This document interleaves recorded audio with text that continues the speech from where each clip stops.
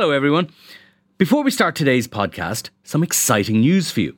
You can experience the Inside Politics podcast live in Dublin on May 16th when Hugh Linehan, Jennifer Bray and I will be joined by Cliff Young of Ipsos, one of America's top pollsters, to talk about the US election, our own local and European elections and much more.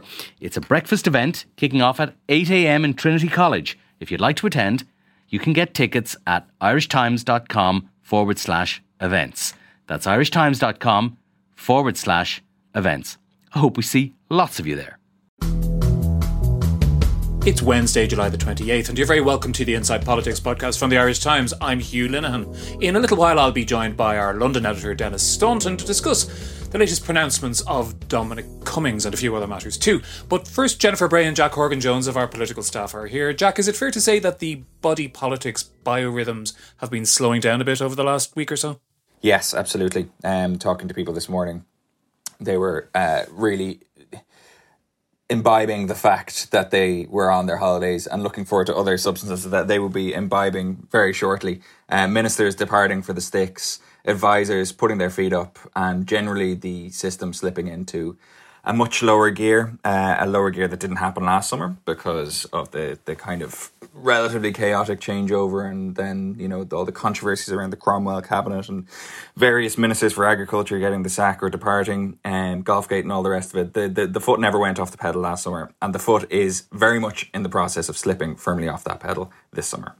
But Jen, there was various bits of, not just housekeeping, important things to do, announcements about the vaccine rollout. You just got an announcement there this morning that 70% of the adult population is now fully vaccinated. Those numbers are all looking very good. I think we're projected to, we can't help ourselves comparing ourselves with them, projected to pass out the UK on the percentage of the population that's fully vaccinated in the next couple of weeks if things continue on their current path. Plus some adjustments, an announcement that vaccines will be made available to 12 to 15-year-olds, and flagging that booster shots will be available to some sections of the population in the autumn. So that all seems to be going okay.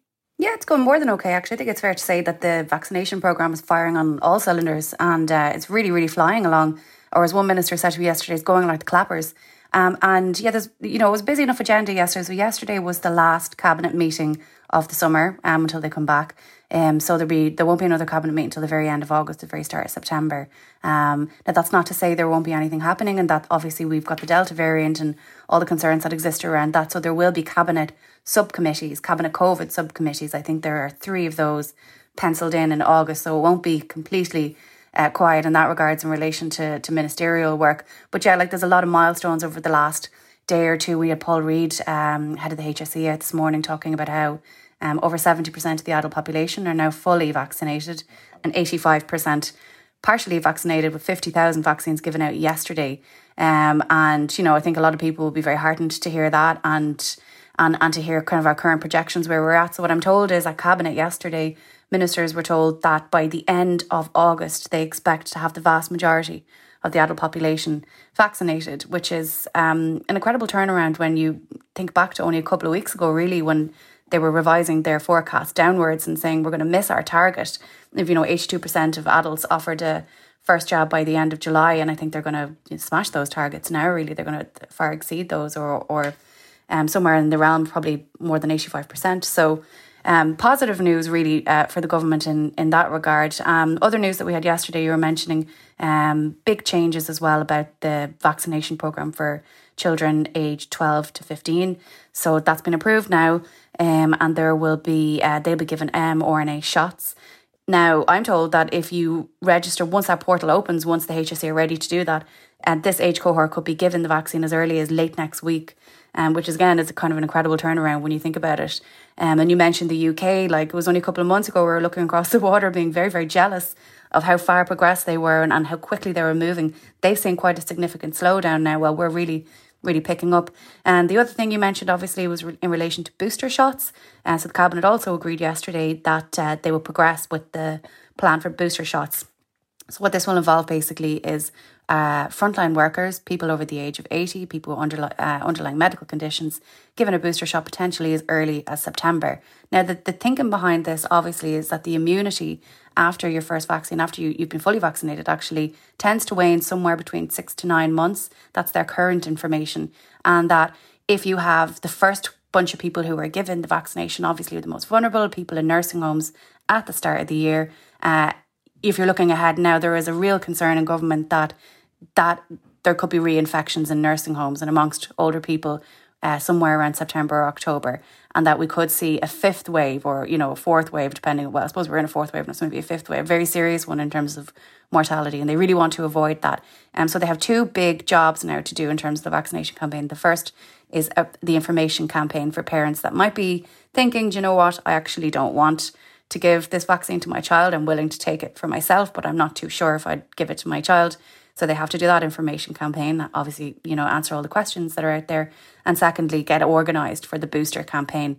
Pretty much as soon as they reach their targets, they'll have to go into this new phase of pandemic planning. So it will quieten down in August, but there'll still be a lot happening. It's interesting, Jack, looking at these kind of numbers. I was just wandering around trying to have a look at comparisons with other European countries before we came on this podcast. It can be difficult to make comparisons because even a few days or a difference in a week or so in the numbers can make quite a difference. We seem to be kind of in the middle of the pack, performing slightly ahead of the average of the EU countries which are part of that joint programme. There are certain factors like the fact that the UK is more reliant on AstraZeneca and there's a bigger gap between jabs there. But I mean, more than one person has remarked upon the fact that vaccine hesitancy seems to be much less of a factor in Ireland than it is in some other countries.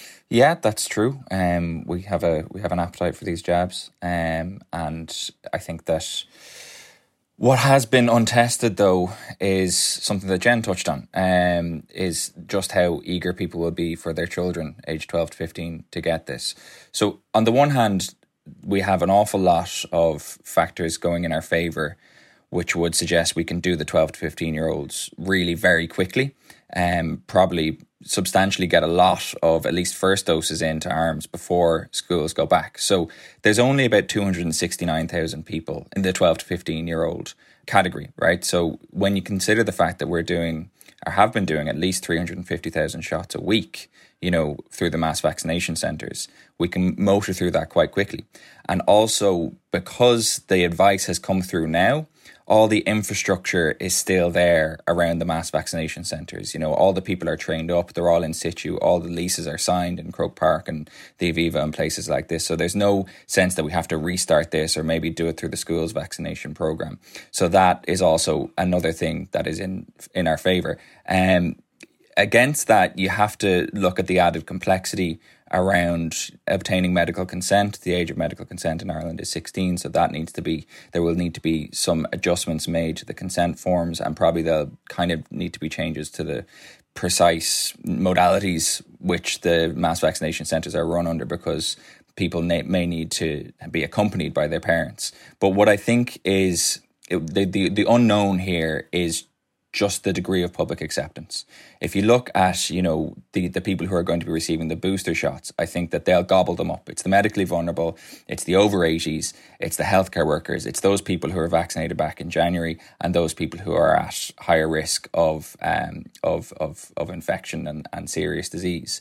So I don't think there's going to be a problem there. I don't think that people have collectively thought really about the vaccination of children yet. I think that it's all been focused, all the targets, all the rhetoric, all the planning has been focused on adults. So I think that the government has a very potentially tricky, but a very kind of precise job that it needs to do very well here. It needs to think about that communications campaign and what's going to make that work. Because, as you say, the rollout so far has been characterised by very high take-up rates. And anything that kind of hurts that take-up rate amongst younger cohorts is going to hurt the overall level of vaccine penetration in across society. And while that probably won't have an effect on hospitalizations or deaths, because we know that young people aren't going to get very sick with this, even if they do catch it, we do see a situation where the Delta variant is so transmissible that a large unvaccinated portion of society, particularly a younger group, which circulates more and sees more people and is obviously in congregated settings like education, if they're still susceptible to it, you could see COVID and Delta pinging around Ireland at a much higher rate than we would like, and at a higher rate that may inhibit the full resumption of some activities that are still out of bounds, like larger groups at weddings, like larger groups at christenings and communions and all the rest of it. So the full return to something a bit like normal could be inhibited by a persistence which is itself driven by higher incidence rates amongst younger people. And, if we don't negotiate that bit around convincing parents and younger people to get vaccinated, that it is safe, that could be a problem that trips us up going forward. Although I do wonder, because I think it's a complete unknown, really, Jen. We're looking at how the Delta operates in various countries, and there's some quite encouraging figures coming out of the UK over the last week or so that their positivity rate seems to be going down a bit, but nobody seems exactly sure exactly why that is. And Minister for Education Norma Foley was basically saying this week there's no doubt that schools are going to open, and it looks to me like this measure with children is designed to kind of copper fasten that, to help schools in their project to reopen. And I'm still a bit unclear. A couple of people have remarked on this, and Stephen Donnelly didn't have an answer for it this morning. There has been a rise to some extent in hospital numbers and ICU admissions. But with the hospital numbers, we don't know how many of those people actually were admitted to hospital with COVID, or people who were just admitted to hospital who turned out to have COVID. And we don't know how many of those people were double vaccinated, as far as I know, which seems like pretty simple numbers to get, because there aren't actually all that many people who we're talking about here. Yeah, and this came up yesterday, even actually at the post-cabinet briefing, where journalists were asking, if you're all heading off for the hills, when you get this information in, how are we going to find out about it, basically? So, we found out at the weekend that Leo Varadkar and Fine Gael and the government had requested all the information that you mentioned, specifically in relation to, like you say, how many people, went into hospital with COVID, and that was the reason. How many people went in for something else and found out they had COVID there, who maybe were vaccinated, maybe didn't have any symptoms, because it is important, because obviously, the whole point of the vaccination campaign was never that none of us would ever get COVID again, apart from 2% of people. It was that it prevents, by and large, severe illness, serious illness and symptomatic illness.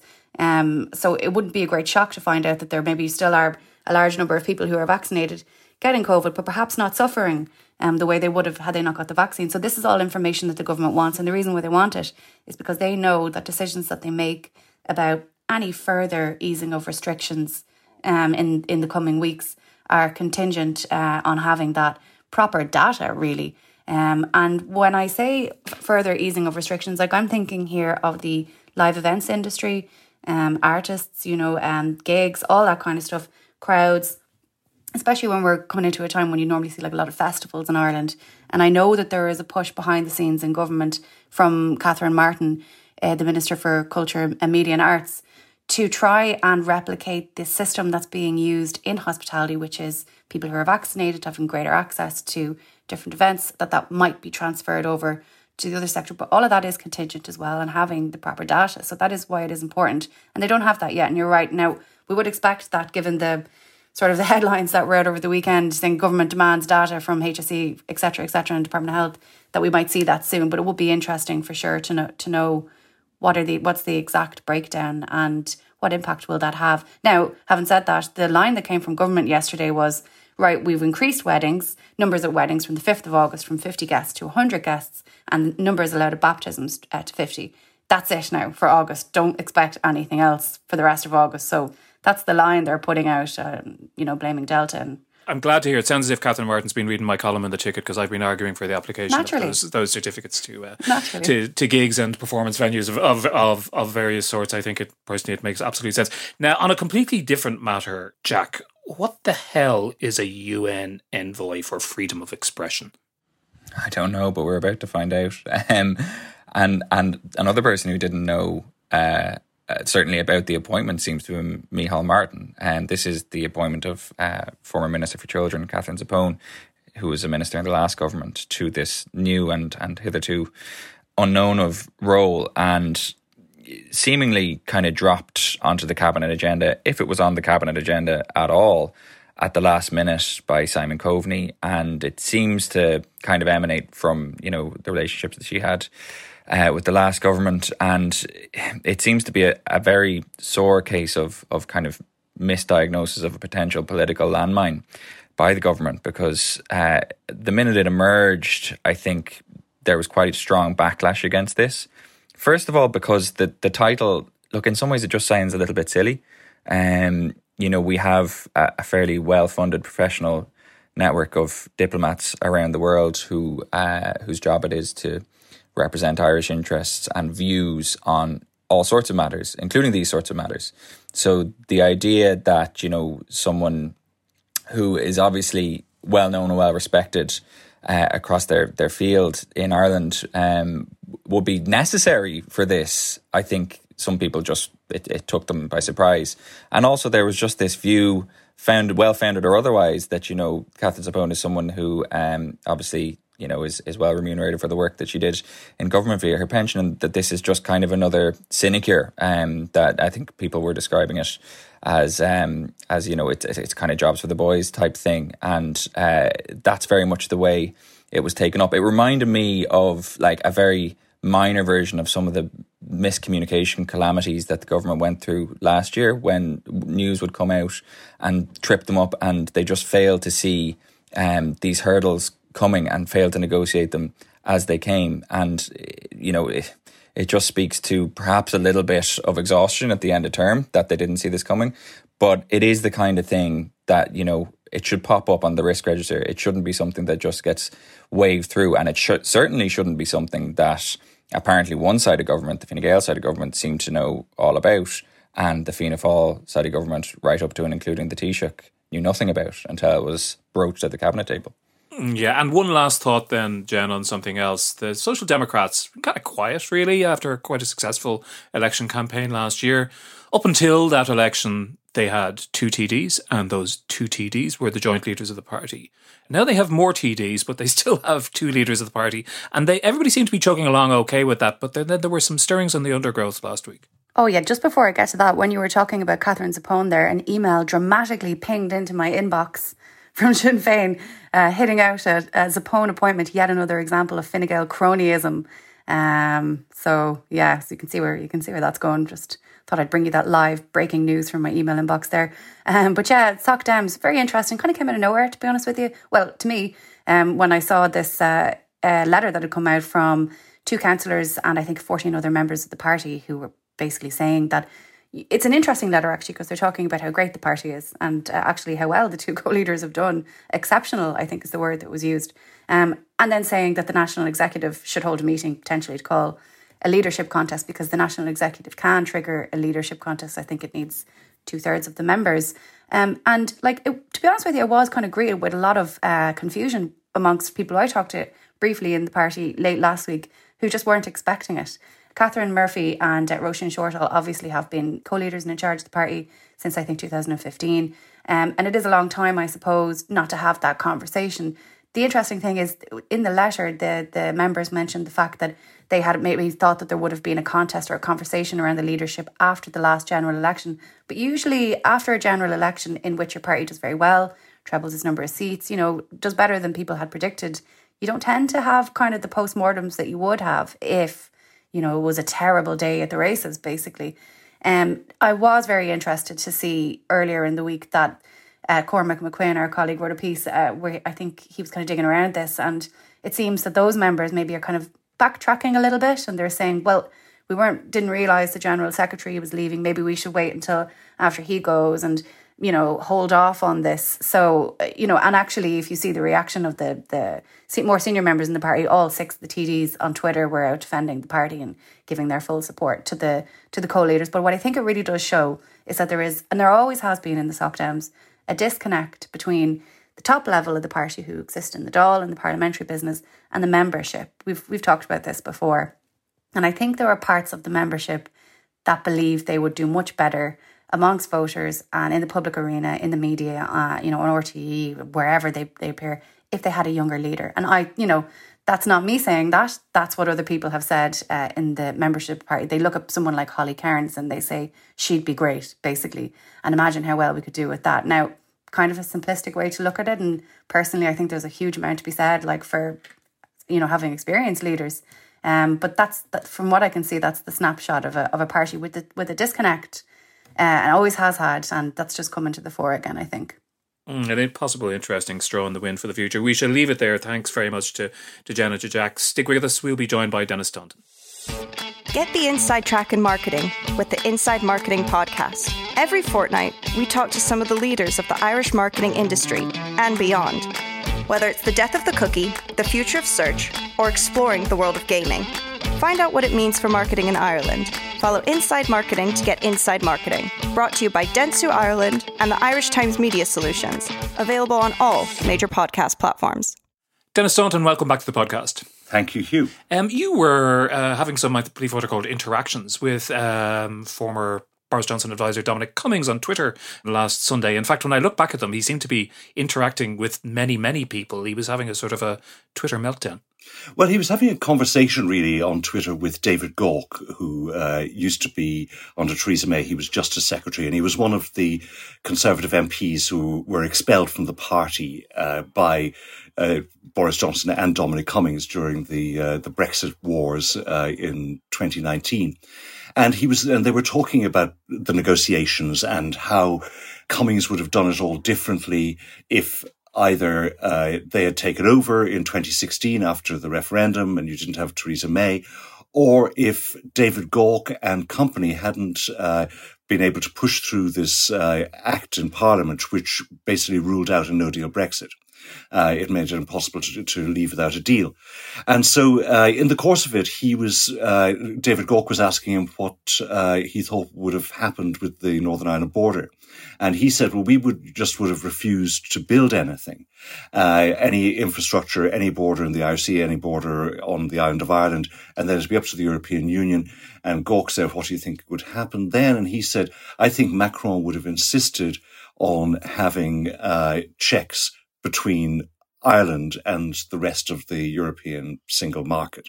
So essentially a border between Ireland and the rest of Europe. So I sort of retweeted that and sort of said Dominic Cummings thinks that the European Union would have thrown Ireland out of the single market to satisfy British demands. So he said I didn't say that and I didn't mean it. So I said I was sorry if I had misinterpreted him, and I said I just didn't think that Macron would have been able to persuade the other member states to take that kind of action against a remaining member for the sake of one that was leaving. He said that he hadn't meant that either, that actually really what he was talking about was that they would do it to protect the European single market, and so that it wouldn't be actually anything to protect Britain in any way. And that I just suggested to him that actually would be something that wouldn't really work in the context of a deal, but it might be plausible in the context of no deal.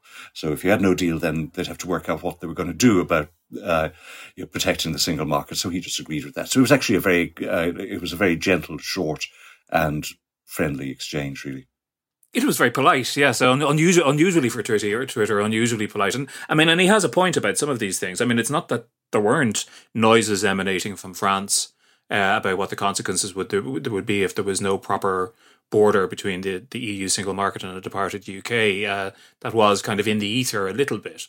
Yeah, and I mean, the fact is that there are three places you can have the border. You can have it between North and South, you can have it between, Britain and Northern Ireland, or you can have it between Ireland and the rest of the European Union. Now, as far as Ireland is concerned, the last one is almost worse than any other option, because it really would effectively be yanking Ireland out of the single market. And that's something which, in terms of Ireland's, strategic direction, is unthinkable. But I think that first of all, it certainly was something that was doing the rounds as an option, and Macron definitely did suggest that this might be an option. But I do think it wouldn't have worked in terms of, certainly as part of the negotiations. I mean, had there been a no-deal Brexit, or if, for example, sometime in the future, the whole thing collapses in terms of the deal between Britain and the European Union, who knows what's going to come back up. But actually, further on and later on, Dominic Cummings was suggesting that he didn't really believe that the Europeans would do that he thought they would just sort of find some other way of kind of terrorizing Britain on various other, fronts to kind of, to strong arm them, I think he put it.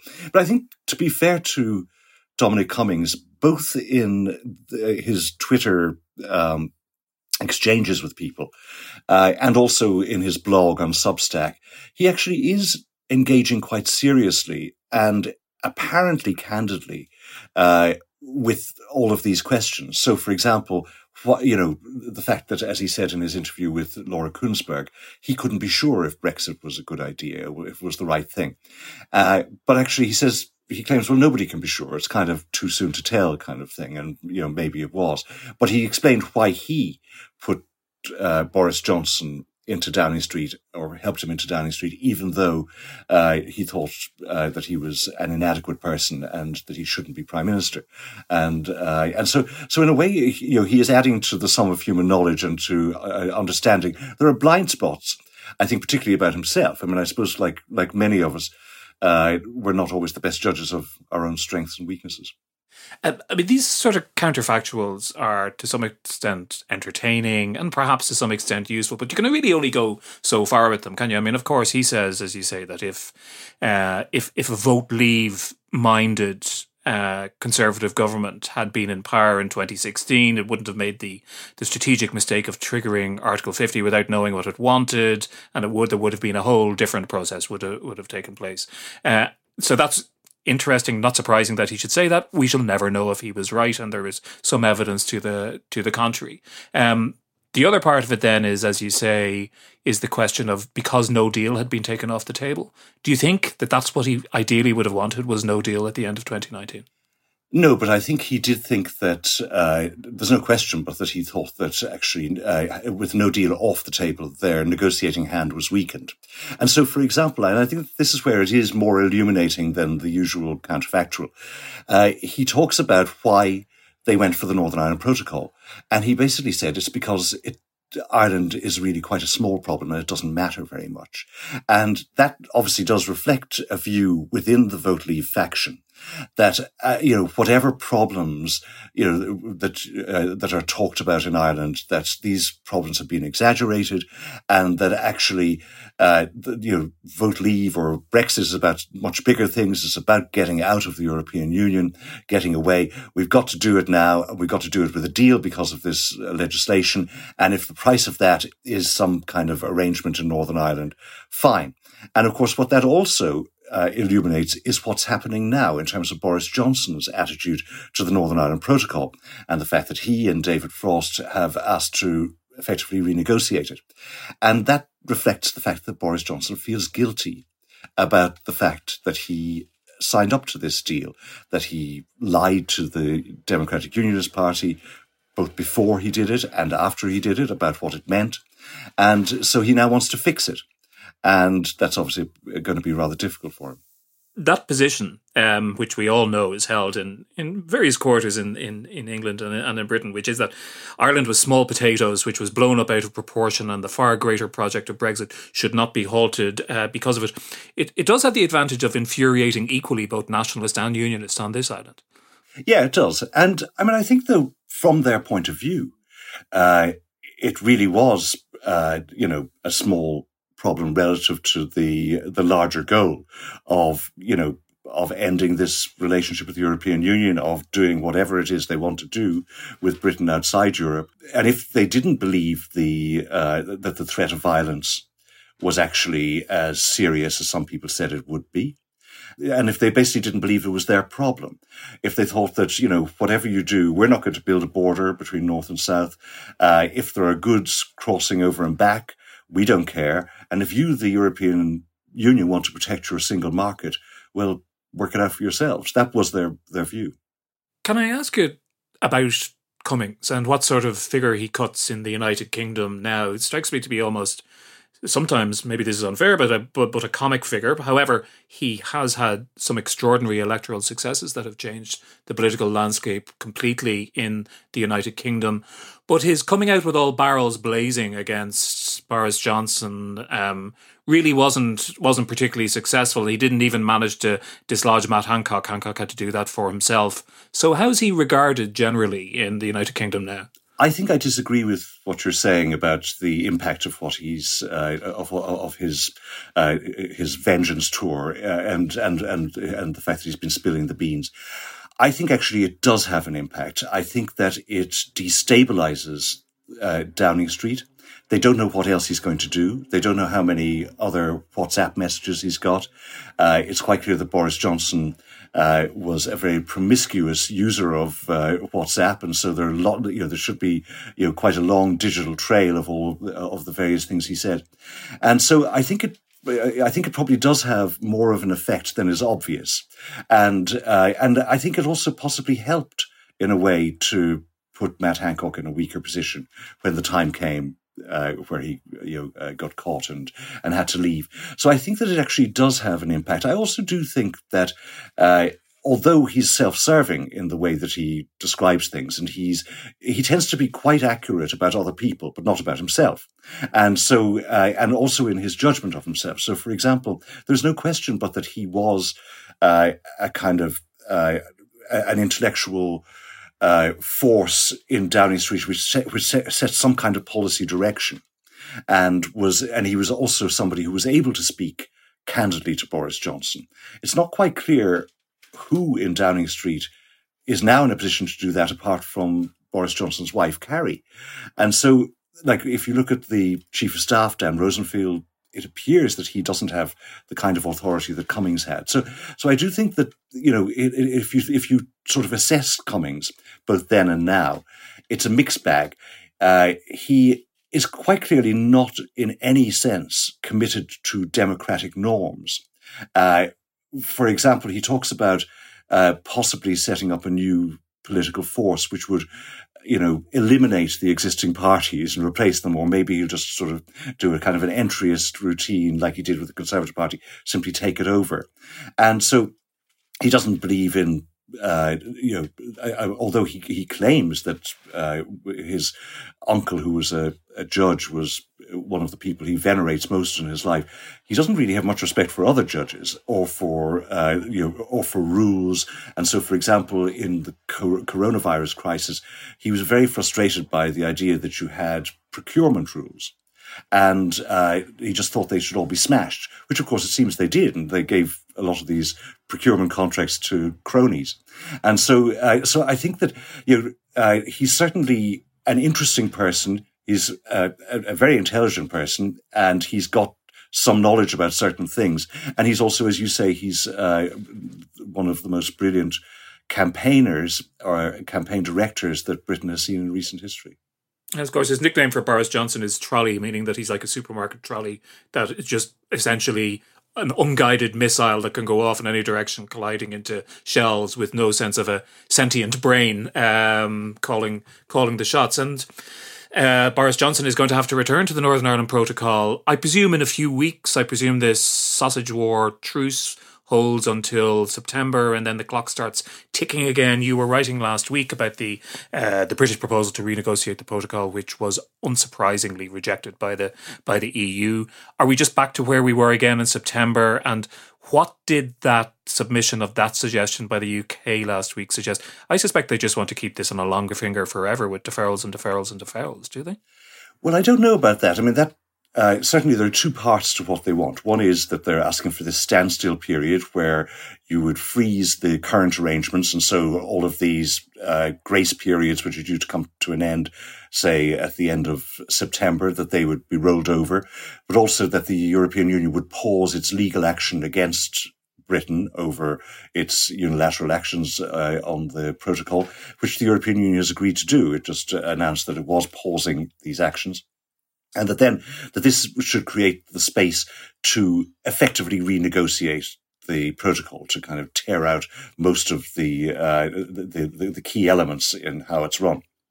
And so I think the Europeans are quite clearly prepared to talk about the standstill period. And I would have thought that maybe just rolling over this status quo indefinitely might be not a bad idea from Britain's point of view, because you effectively create facts on the ground, so that if at some stage in a year or two, the European Union said, now we actually want to implement the whole thing in full, any kind of international arbitrator might say, look, come on, this thing has been running in this way, for so long. But speaking to people in Downing Street, it's quite clear that that's not what Boris Johnson thinks. Boris Johnson really does want a root and branch reform of this protocol. He wants to change it. He wants to remove the role of the European Court of Justice. He wants effectively to eliminate all checks for any British-made product that's going over to Northern Ireland. He wants a kind of a trust system. And so a trusted trader scheme, but also that the European Union would trust Britain to implement the rules, but that it wouldn't actually have any oversight. So this whole arrangement whereby Northern Ireland would remain part of the European single market for regulation and would remain subject to EU customs rules, which was explicitly part of the protocol, that would all just go. And that he's very serious about it. And, one person I was talking to suggested that he would be prepared to go all the way towards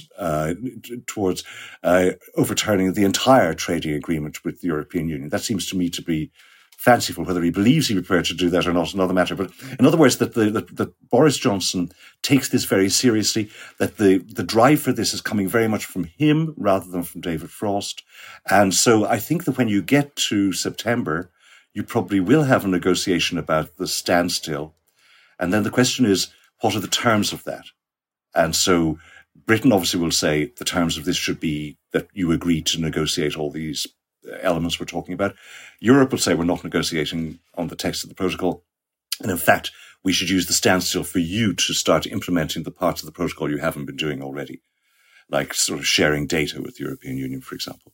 Last question, if you don't mind. If that is Boris Johnson's position, it reminds me of all those cartoons we used to see in the newspapers back in 2019 of, the British side, holding a gun to its head and saying, do what we tell you or I'll shoot. I mean, where is the incentive for the EU to move in that direction? I think there's not. And I think there's a fundamental misreading of the European Union, which has actually been the misreading that Britain has had all the way along. So, for example, people in the British system think that the joint committee with co-chaired by David Frost and Maros Šefčovič, that is not adequate to deal with this, and that even the European Commission President, Ursula von der Leyen, couldn't, and that they need political involvement from the European capitals.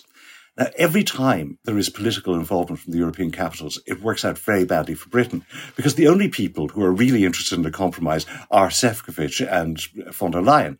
And, for the rest of them, they just think, you agree to this thing, we have to protect our single market, just get on and do it. And as you say, there is an asymmetry, so that if the trade agreement were to collapse, that would hurt Britain much more than it would hurt the European Union. So I think that is the political reality.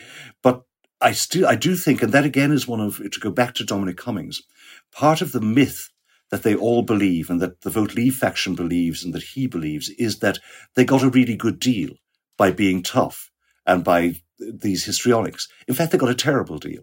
The Europeans got everything they wanted, and they got very little of what they wanted. They got a few big things that they wanted in terms of theology and of avoiding alignment, but they paid a huge price for it, and they got very, very few of their forward demands, and they ended up with the arrangement in Northern Ireland, which they're now complaining about. Dennis, thanks very much. Thanks also to Jennifer and Jack for joining us earlier. That's all for today. Thanks to our producer Suzanne Brennan and our engineer JJ Vernon. We will be back very soon, but do remember that you can mail us with your thoughts and your questions at politicspodcast@irishtimes.com. Until the next time, thanks very much indeed for listening.